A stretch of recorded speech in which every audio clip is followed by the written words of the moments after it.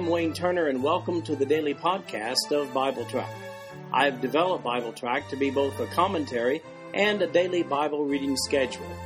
These podcasts cover the text and commentary, which may be found at www.bibletrack.org. So, for those who have a busy schedule but do have time to listen to the Bible being read, this podcast is for you. At the end of 1 year, you will have gone completely through the Bible. As we're reading the Old Testament chronologically, today we'll be looking at 2 Chronicles chapter 27, and then Isaiah's prophecies around the same time, concerning the same time, Isaiah chapters 9, 10, 11, and 12. In 2 Chronicles chapter 27, we find Jotham of Judah. He was a little bit temple shy after what happened to his dad Uzziah. Verse 1. Jotham was 25 years old when he began to reign, and he reigned 16 years in Jerusalem. His mother's name was Jerusha, the daughter of Zadok. And he did that which was right in the sight of the Lord, according to all that his father Uzziah did. Howbeit he entered not into the temple of the Lord, and the people did yet corruptly. He built the high gate of the house of the Lord, and on the wall of Ophel he built much. Moreover, he built cities in the mountains of Judah, and in the forest he built castles and towers. He fought also with the kings of the Ammonites, and prevailed against them. And the children of Ammon gave him the same year 100 talents of silver, and 10,000 measures of wheat, and 10,000 of barley. So much did the children of Ammon pay unto him, both the second year and the third. So Jotham became mighty, because he prepared his ways before the Lord his God. Now the rest of the acts of Jotham, and all his wars, and his ways, lo, they are written in the book of the kings of Israel and Judah. He was 25 years old when he began to reign, and reigned 16 years in Jerusalem. And Jotham slept with his fathers, and they buried him in the city of David, and Ahaz his son reigned in his stead. Well, King Jotham, he filled in for his dad Uzziah quite a bit before beginning his own rule in 2 Kings chapter 15, verses 1 through 7. You'll recall that Uzziah didn't get out in public after he was diagnosed with leprosy. Jotham followed the one true God, but he didn't get rid of the religious practices that were corrupt, polytheism and idol worship. It's interesting that he never entered the temple. Why is that? Well, it doesn't say, but here's my best guess. You'll recall that his father Uzziah defied God when he went into the temple to burn incense. He was at that time confronted by the high priest and a platoon of associate priests. When he defied them, he was struck with leprosy on his head while there in the temple, right there in the temple in front of everybody present. After an incident like that happens to Jotham's father, do you suppose that was the reason he was just a little tentative about even going into the temple itself? Now, Jotham was mighty in battle, whipped the Ammonites and brought them into subjection. But he only reigned 16 years before he died. In addition, however, he did rule a number of years in place of his leprous father. Here's Jotham's eulogy in verse 6. It says, So Jotham became mighty, because he prepared his ways before the Lord his God. We're also told that Jotham had considerable successes against the Ammonites. They paid an annual tribute to Judah. Jotham gets an honorable burial at his death, and he's succeeded by his son Ahaz. If you're looking at the written notes of BibleTrack.org for today's reading, there's a summary of King number 11 over Judah, and his name is Jotham, and he reigned from 750 to 731 BC. Now we go to Isaiah's prophecy. And in Isaiah chapter 9, we have one of the more notable prophecies concerning the Messiah. Verse 1, Nevertheless, the dimness shall not be such as was in her vexation, when at the first he lightly afflicted the land of Zebulun and the land of Naphtali, and after did more grievously afflict her by the way of the sea beyond Jordan, in Galilee of the nations. The people that walked in darkness have seen a great light. They that dwell in the land of the shadow of death, upon them hath the light shined. Thou hast multiplied the nation, and not increased the joy before thee according to the joy in harvest, and as men rejoice when they divide the spoil. For thou hast broken the yoke of his burden, and the staff of his shoulder, the rod of his oppressor, as in the day of Midian. For every battle of the warrior is with confused noise, and garments rolled in blood, but this shall be with burning and fuel of fire. For unto us a child is born, unto us a son is given, and the government shall be upon his shoulder. And his name shall be called Wonderful Counselor, the Mighty God, the Everlasting Father, the Prince of Peace. Of the increase of his government and peace there shall be no end, upon the throne of David and upon his kingdom, to order it and to establish it with judgment and with justice from henceforth, even forever. The zeal of the Lord of hosts will perform this. Now here's Isaiah. He lived and prophesied through the demise and fall of the northern kingdom, referred to many times in Isaiah's prophecies as Ephraim. They fell to the Assyrians in 721 BC. This prophecy in chapter 9 likely was given between 734 and 722 BC. You'll recall the northern kingdom was always under wicked leadership, and the people responded accordingly. The reference in verse 1 to the lands of Zebulun and Naphtali refers to the invasion and annexation of the northern parts of Israel by the Assyrian king Tiglath-Pileser III. This happened in 733 and 732 BC. And that takes place in 2 Kings chapter 15, verses 27 through 31. It was during Pekah's reign over Israel. Incidentally, Pekah was the second of the last king of Israel before their fall in 721 BC. Then down through verse 7, we see a prophecy regarding the coming Messiah. Now, Matthew includes this prophecy in verses 1 and 2 in his gospel with reference to the ministry of Jesus, where he records that in Matthew chapter 4, verses 15 and 16. Here's what he says in those two verses. Matthew 4, verses 15 and 16. The land of Zebulun and the land of Naphtali, by the way of the sea beyond Jordan, Galilee of the Gentiles. The people which sat in darkness saw a great light, and to them which sat in the region and shadow of death, light is sprung up. Matthew explains from Isaiah's prophecy that the same territory of Israel that fell to the Assyrian captivity would be the first to see the Messiah. After all, Jesus came from Galilee, that's that same northern territory, and that's the same territory about which Isaiah gives his messianic prophecy here. Now, the Messiah is clearly prophesied in Isaiah chapter 9, verses 6 and 7. It was important for these people to understand that the kingdom was not gone forever. Although they had rejected the throne of David when Israel split into two kingdoms after the death of Solomon, one day they'll be reunited under the throne of David by the Messiah of verses 6 and 7. Bible prophecy tells us that this will not take place until the yet future millennium. In this passage, we see the essence of what is described in Hebrew as a prophetic perfect. Hebrew, the language, doesn't have a clear differentiation of tenses equivalent to English. Sometimes future fulfillments are translated in past tense, intending that the reader understands the future fulfillment to be so certain that it's stated as though it had already taken place. And in the Hebrew language, in scriptural Hebrew, that's called the prophetic perfect. Such is the case with verse 6, where it says, "For unto us a child is born." The birth of the child is a yet future event, as seen in the grammar of the remainder of verse 6 and verse 7. This Hebrew language prophetic perfect, translated as past tense, is used frequently by Old Testament prophets. Sometimes Hebrew linguists referred to it as the prophetic past. Notice the clearly stated characteristics of the Messiah as indicated in Isaiah chapter 9, verses 6 and 7. It says, "A son will be born. He'll rule the government. His manifestation will be regarded as wonderful, as in miraculous, extraordinary. He'll be accepted as the counselor. He'll be considered God among them," where it says, "the mighty God, the everlasting Father." He'll institute and maintain peace. His rule will be everlasting, and his rule will be just and clearly established once again the throne of David. Incidentally, isn't it interesting that this messianic prophecy contains language ascribing deity to the Messiah when it says the mighty God, the everlasting Father?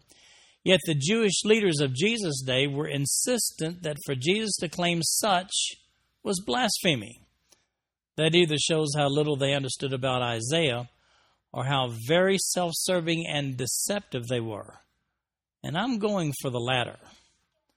Then we have a prophecy regarding Israel's fall, beginning in Isaiah chapter 9, verse 8, going down through chapter 10, verse 4.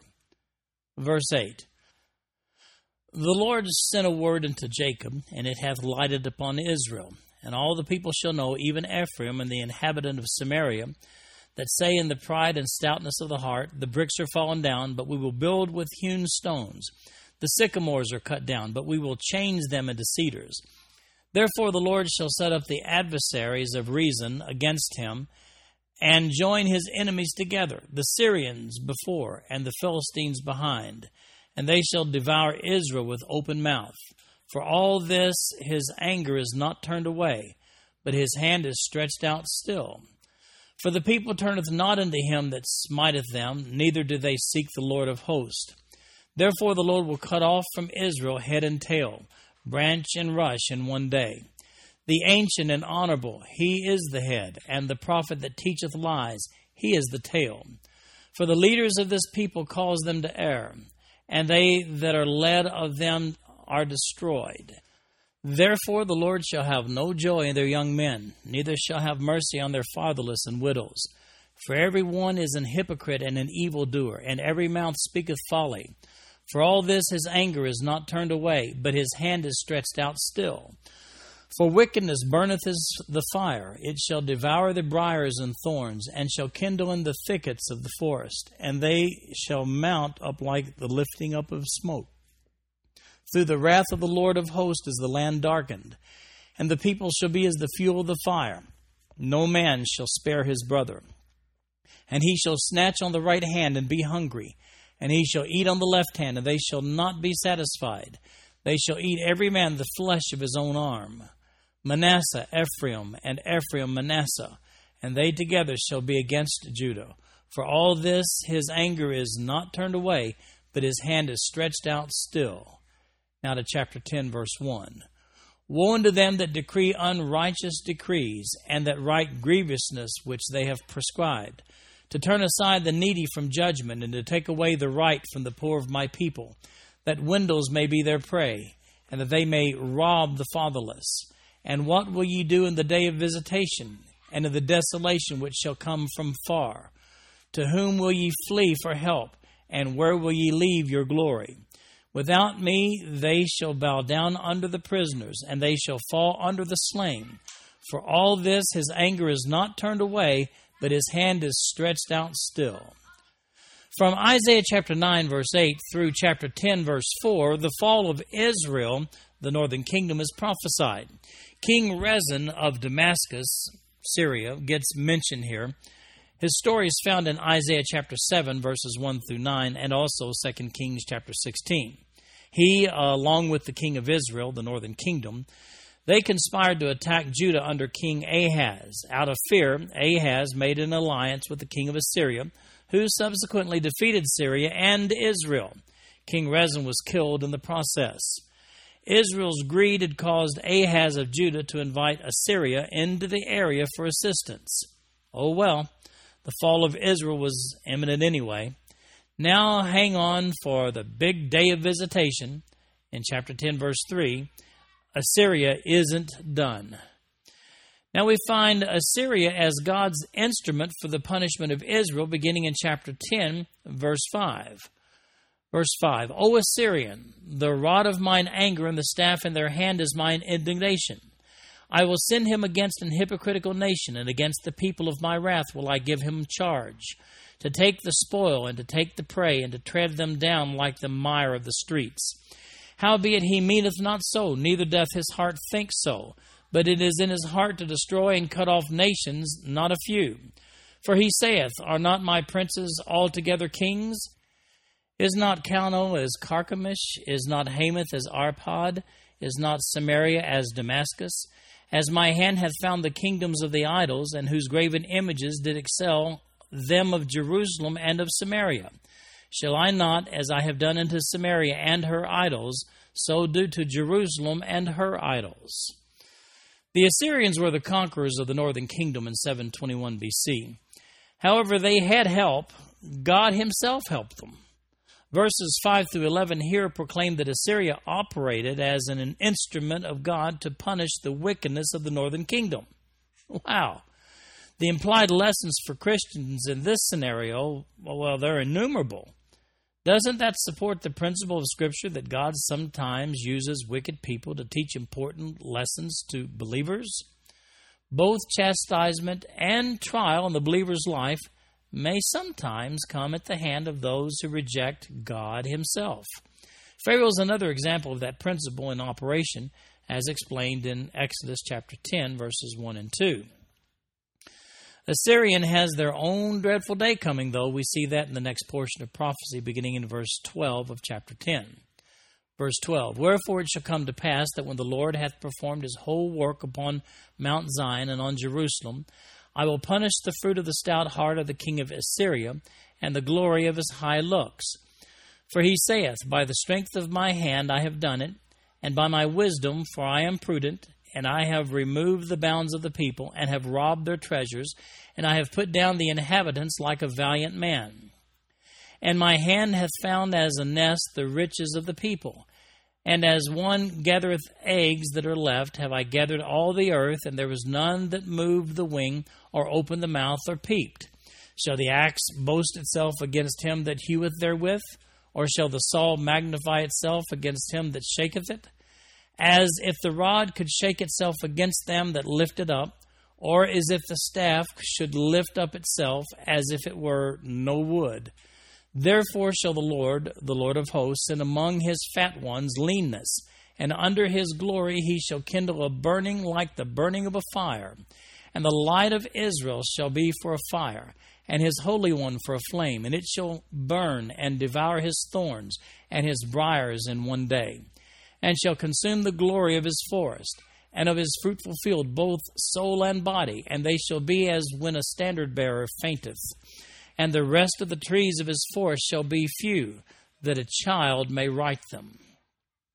So Assyria, do they get any commendation here from God for their assistance in chastising Israel? No. They get no commendation whatsoever. They didn't know they were helping God, and they didn't mean to be helping God. Assyria is mentioned by name in this prophecy. Therefore, verses 12 through 19 are harsh verses against wicked Assyria, prophesying their impending downfall to the Babylonians, which, by the way, is an event which happened about 100 years later in 609 BC. In verse 15, Assyria is portrayed as a mere tool of God, like an axe or a rod or a staff. While Assyria may have thought they were in control, it was actually God doing the work of chastisement against Israel. And then Isaiah talks about a remnant, beginning in verse 20 of chapter 10. Verse 20, And it shall come to pass in that day that the remnant of Israel, and such as are escaped of the house of Jacob, shall no more again stay upon him that smote them, but shall stay upon the Lord, the Holy One of Israel in truth. The remnant shall return, even the remnant of Jacob, unto the mighty God. For though thy people Israel be as the sand of the sea, yet a remnant of them shall return, the consumption decreed shall overflow with righteousness.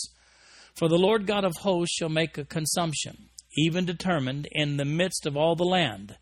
Therefore thus saith the Lord God of hosts, O my people that dwellest in Zion, be not afraid of the Assyrian. He shall smite thee with a rod, and shall lift up his staff against thee, after the manner of Egypt. For yet a little while, and the indignation shall cease, and mine anger in their destruction.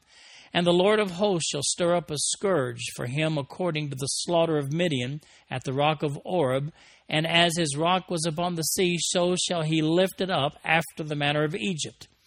And it shall come to pass in that day that his burden shall be taken away from off thy shoulder, and his yoke from off thy neck, and the yoke shall be destroyed because of the anointing. He is come to Aiath, he is passed to Migron. Of Michmash he hath laid up his carriages. They are gone over the passes, they have taken up their lodging at Geba. Ramah is afraid, Gibeah of Saul is fled. Lift up thy voice, O daughter of Gallim, cause it to be heard unto Laish, O poor Anathoth. Madmenah is removed. The inhabitants of Gebim gather themselves to flee. As yet shall he remain at Nob that day. He shall shake his hand against the mount of the daughter of Zion, the hill of Jerusalem. Behold, the Lord of hosts, shall lop the bough with terror, and the high ones of stature shall be hewn down, and the haughty shall be humbled. And he shall cut down the thickets of the forest with iron, and Lebanon shall fall by a mighty one. Notice the phrase in this passage, in that day, in verse 20. That refers to the judgment of Israel by God at the hand of the Assyrians, resulting in the 721 BC fall during the reign of King Hoshea. He's the king of Israel during the fall. That's recorded in 2 Kings chapter 17. Mingled in with the prophecy of the destruction of Assyria in these verses is the promise that a remnant of Israel will return from Assyrian captivity. That's in verse 22. Now, if you'd like to have more information on that return and that remnant, then look at my notes on Isaiah chapter 44, verses 21 through 28. Then there's Zion. That's another word, another designation for Jerusalem. Would they fall to the Assyrians? No. Isaiah prophesied that the Assyrians would attack Jerusalem, but fail. Notice verses 24 and 25. Therefore thus saith the Lord God of hosts, O my people that dwellest in Zion, be not afraid of the Assyrian. He shall smite thee with a rod, and shall lift up his staff against thee, after the manner of Egypt, for yet a little while, and the indignation shall cease, and mine anger in their destruction. This remarkable prophecy is fulfilled in 701 BC during Hezekiah's reign in Judah, and it's one of the most exciting stories in the Old Testament. Assyria, in this prophecy and during the historical account here, Assyria had taken the entire region, including most of Judah, and he only lacked little old Jerusalem to complete the job. However, just as Isaiah's prophecy here in verses 24 and 25 says, Assyria failed in taking Jerusalem, and it was by a miracle of God. So the very powerful empire of Assyria would cease to exist, just as Isaiah prophesies here in chapter 10. Now, if you want to read the story of Assyria's failure to conquer Jerusalem, that story is conveyed in 2 Kings chapter 18, verses 13, all the way down to chapter 19, verse 37, paralleled by 2 Chronicles chapter 32, verses 9 through 22, and also by Isaiah chapters 36 and 37. Exciting stuff we'll be getting to in a few days, but take a look at it right now if you're interested. Then that brings us to the fulfillment of the Davidic covenant, as in the millennium in Isaiah chapter 11, verse 1. And there shall come forth a rod out of the stem of Jesse, and a branch shall grow out of his roots, and the Spirit of the Lord shall rest upon him, the Spirit of wisdom and understanding, the Spirit of counsel and might, the Spirit of knowledge and of the fear of the Lord, and shall make him of quick understanding in the fear of the Lord. And he shall not judge after the sight of his eyes, neither reprove after the hearing of his ears. But with righteousness shall he judge the poor, and reprove with equity for the meek of the earth. And he shall smite the earth with the rod of his mouth, and with the breath of his lips shall he slay the wicked. And righteousness shall be the girdle of his loins, and faithfulness the girdle of his reins.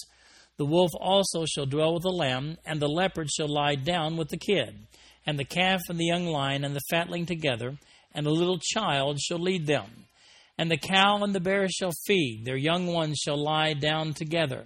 And the lion shall eat straw like the ox, and the sucking child shall play on the hole of the asp, and the weaned child shall put his hand on the cockatrice den. They shall not hurt nor destroy in all my holy mountain, for the earth shall be full of the knowledge of the Lord, as the waters cover the sea. And in that day there shall be a root of Jesse, which shall stand for an ensign of the people. To it shall the Gentiles seek, and his rest shall be glorious. And it shall come to pass in that day that the Lord shall set in his hand again the second time to recover the remnant of his people, which shall be left from Assyria, and from Egypt, and from Pathros, and from Cush, and from Elam, and from Shinar, and from Hamath, and from the islands of the sea. And he shall set up an ensign for the nations, and shall assemble the outcast of Israel, and gather together the dispersed of Judah from the four corners of the earth. The envy also of Ephraim shall depart, and the adversaries of Judah shall be cut off. Ephraim shall not envy Judah, and Judah shall not vex Ephraim. But they shall fly upon the shoulders of the Philistines toward the west, and they shall spoil them of the east together. They shall lay their hand upon Edom and Moab, and the children of Ammon shall obey them. And the Lord shall utterly destroy the tongue of the Egyptian sea, and with his mighty wind shall he shake his hand over the river, and shall smite it in the 7 streams, and make men go over dry shod. And there shall be an highway for the remnant of his people, which shall be left from Assyria, like as it was to Israel in the day that he came up out of the land of Egypt. Well, there is coming a day when the throne of David, the son of Jesse, will rule the world. First of all, we know this prophecy is yet future for the same reason the Jews in the day of Jesus knew that it was yet future also. It hasn't happened yet. Now, the provisions of this prophecy are very comprehensive. First of all, we have absolute rule by the Messiah in verses 1 through 5. The reference to the stem of Jesse speaks of David as a descendant of Jesse. Therefore, it's a fulfillment of the Davidic covenant. An unprecedented peace that even extends to natural predators and their prey we see in verses 6 through 9. This rule will include all the Gentiles in verse 10. The remnants of Judah and Israel, as in Ephraim in verse 13, will come home in verses 11 and 12, and Israel's enemies will be destroyed. This messianic rule by Jesus Christ is yet future to us. It describes the period which begins with the yet future millennium, which will be preceded by the Battle of Armageddon, found in Revelation chapter 19, verses 11 to 21. That'll mark the beginning of the fulfillment of Isaiah chapter 11.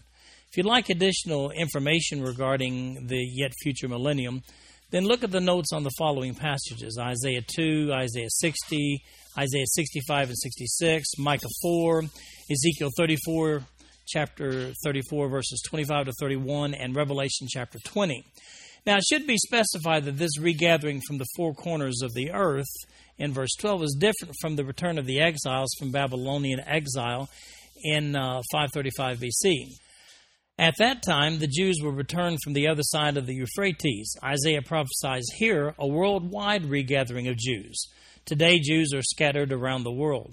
Isaiah speaks of the time when they'll return. We know that this return takes place at the end of the tribulation period. Actually, there are 2 different distinct periods about which this passage may be referring. Only John's revelation refers to the 1,000-year period that we know as the millennium in Revelation chapter 20, verses 1 through 10. John tells us that Satan is bound for that 1,000-year period, but is loosed at the end to make one final attempt to lead a rebellion against Jesus Christ. This short-lived attempt fails. Then, beginning in Revelation chapter 21, we see in verse 1, "And I saw a new heaven and a new earth, for the first heaven and the first earth were passed away, and there was no more sea." Revelation 21 goes on to detail conditions on the new earth where evil will never exist again. When reading prophecies in the Old Testament concerning the future reign on the throne of David, it's often difficult to distinguish between the 2 periods divided by Revelation chapters 20 and 21. Both periods are similar in environment, but unregenerate man will no longer exist after Revelation 20, after the millennium.